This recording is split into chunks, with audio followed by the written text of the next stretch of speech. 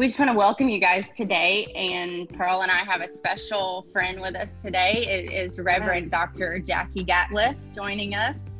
She sometimes goes by Jackie, but then in other worlds she's known as J-Girl. But most importantly, we are just going to learn from her wealth of wisdom today, and I think she's got a lot to share. And we could go on for multiple podcasts with Jackie, but today we just want to Jackie, we want to welcome, but we want to just hear from you about all that's going on in the world today and how you see prayer and care ministries and just taking care of yourself and how you see that whole body kind of connecting. So welcome. Yes. Hey, thank you. It is so good to be with you too. This is really fun. It is a bright spot in the day when we all kind of need that bright spot. So yeah, this is a good way to start off. We need a lot of bright spots these days. We need a lot of bright spots. Yeah. Lots. So what did you say? You wanted me to talk about everything that's going on in the world? Well, that will take months. Well, maybe not everything. No, I think we were talking about just how we as Christ followers are engaging with what is going on and the ways that we can do that differently. And, we were just talking about how everything's been turned inside out, upside down. A lot of things have been thrown out and stripped away from us. And one of those is going to be our life of prayer and how we think about God. And, A.W. Tozer says that, the first thoughts we have about God are the most important thing. And so what are we thinking about God right now? And is he present? Is he far removed? Is he close by? And so if there's anything that I'm learning in prayer right now, and I think it's maybe not learning, but that is being forced, which is good. Sometimes it's good. Is just how my attitude about it and maybe the way I functioned in it was more formal, and this has become more simple and direct. And I think there lots of praying going on, simple but also bold prayer. Jesus, you calm the waters, you can stop this virus, and just standing boldly and say, just stop it, just like Jesus calmed the waves. You can do that, and just doing that with confidence. But I think for me, in the early days when we kind of didn't know what was going on, and we were just hearing things that were just kind of blowing us away. This is what's going to be happening. And I will be honest and say this as a longtime Christ follower, that for about 2 or 3 weeks, my last word as I went to sleep were simply, Jesus, I'm scared. And and then I would kind of be like, that's all I got. I'm scared. Kind of like in the boat when the storm's raging. That's just yeah, exactly. But I really think I began to really love that prayer, saying, that really is all I've got. That's who I am right now. This is being honest, not faking it. And then Jesus meets us right. That's what he wants from us. Then I think that just tempered a little bit, where you're just okay, we're going to do this. We're not doing it alone. We're going to be able to do this. But there's scriptures that I really want to share that have really meant a lot to me previously, but even now more so. The first is found in Psalm 116, verse 2. And it's just this fabulous verse. It says, because he bends down to listen, I will pray as long as breath. And that's a promise, but it's also a directive on how we pray.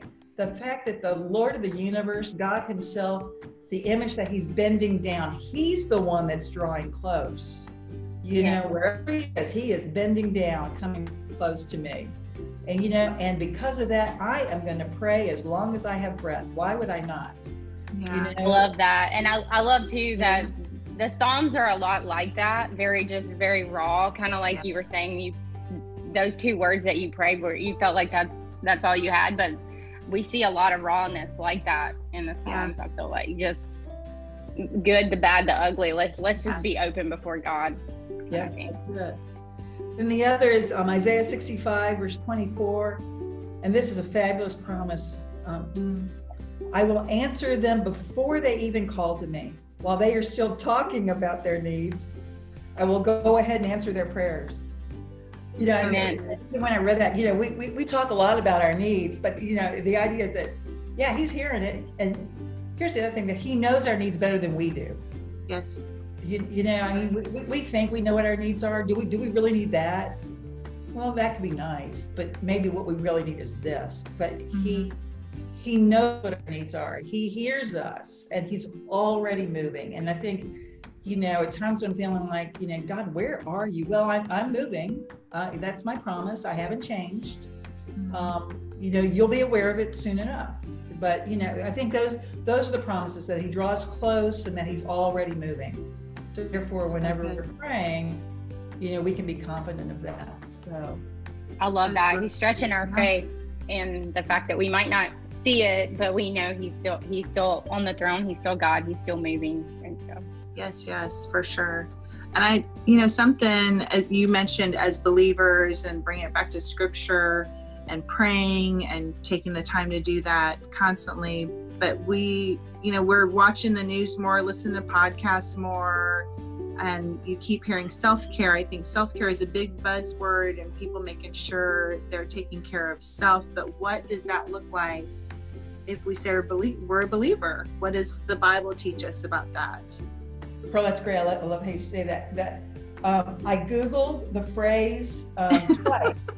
I mean, because I Google everything. Self-care during the time of COVID. And it was anything that could have been seen in any magazine. It was like, sure, you know, eat well, take a walk, watch the news so much, make it sleep. Yeah, let's get a lot of sleep in the middle of all this meltdown. But then it was also, then I Googled self-care for pastors in the time of COVID.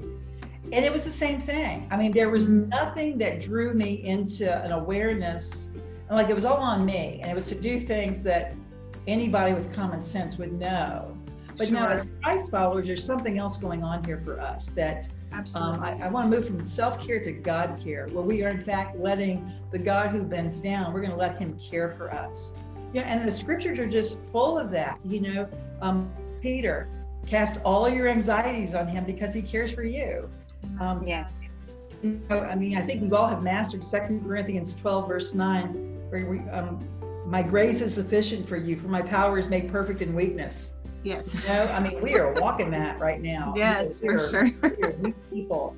And yeah, and that's just a gift to us right now. But letting God care for us, you know, and Stephanie, you were talking about the Psalms. I mean, you know, Psalm 23, there's just nothing better than the Lord is my shepherd, I shall not want. You know, other translations say, I lack for nothing. Yeah. You know, the Lord is my shepherd.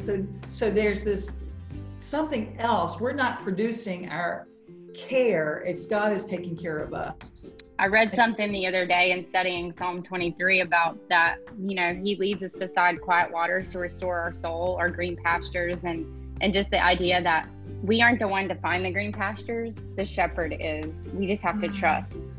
And so that's really good. Yes, and you know, and a green pasture doesn't have to look like a green pasture. Yeah.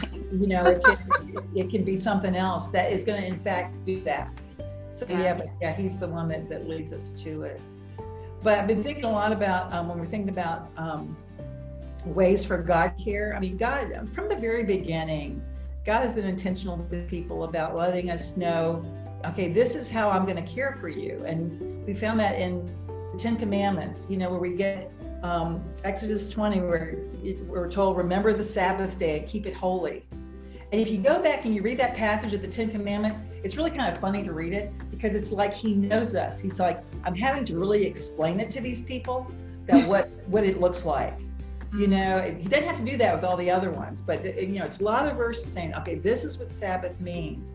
But it's, you know, we have this sense that it's this big thing that we're just stopping working, we're not doing anything, and that takes a chunk of time. And then the writer of Hebrews then tells us later, you know, even with Jesus coming, you know, the law was changed, and you know, he fulfilled the law, but there still remains a Sabbath rest for the people of God.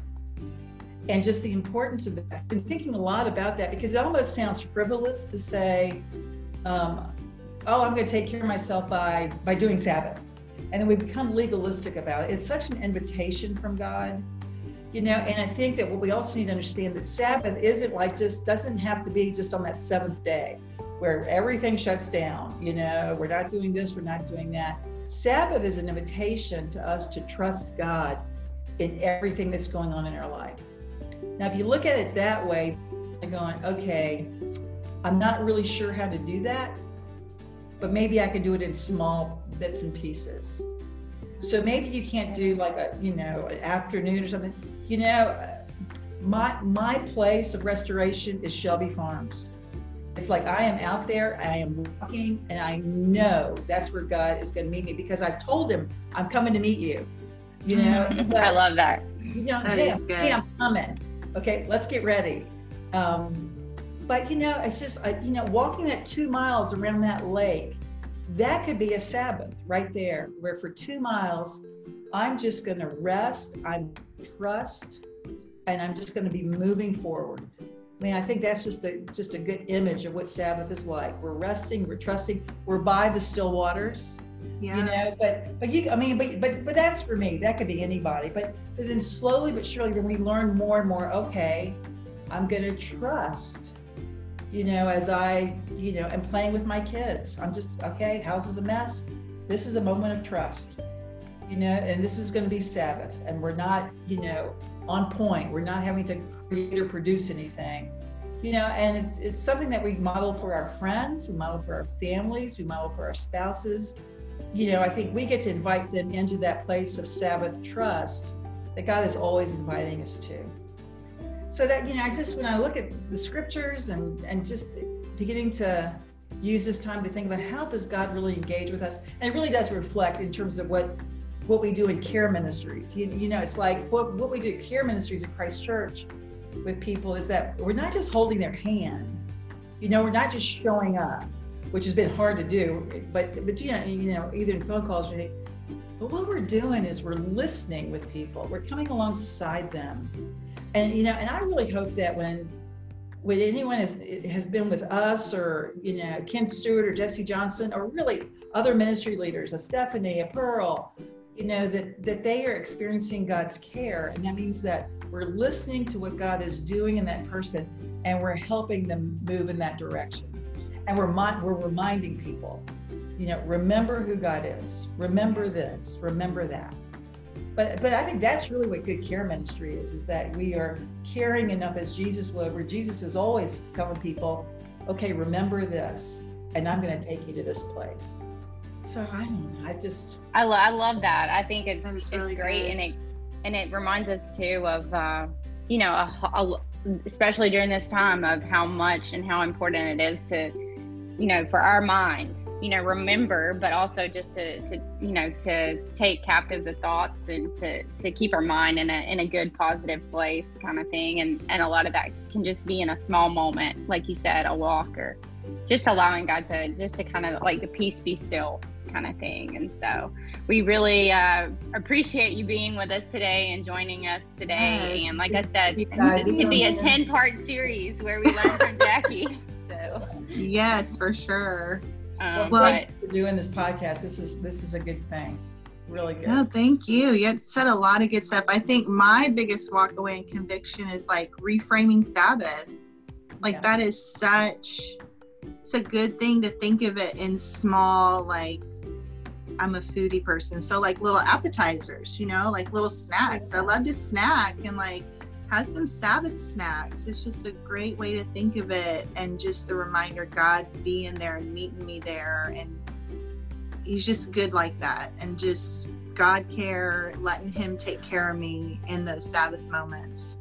But like Stephanie said, we're so thankful for you and just you sharing your wisdom. And so we hope everybody listening, or the 2 people listening, that they'd be encouraged to, and just remember to find your minute to pray and let God go there with you. There you go. You got it.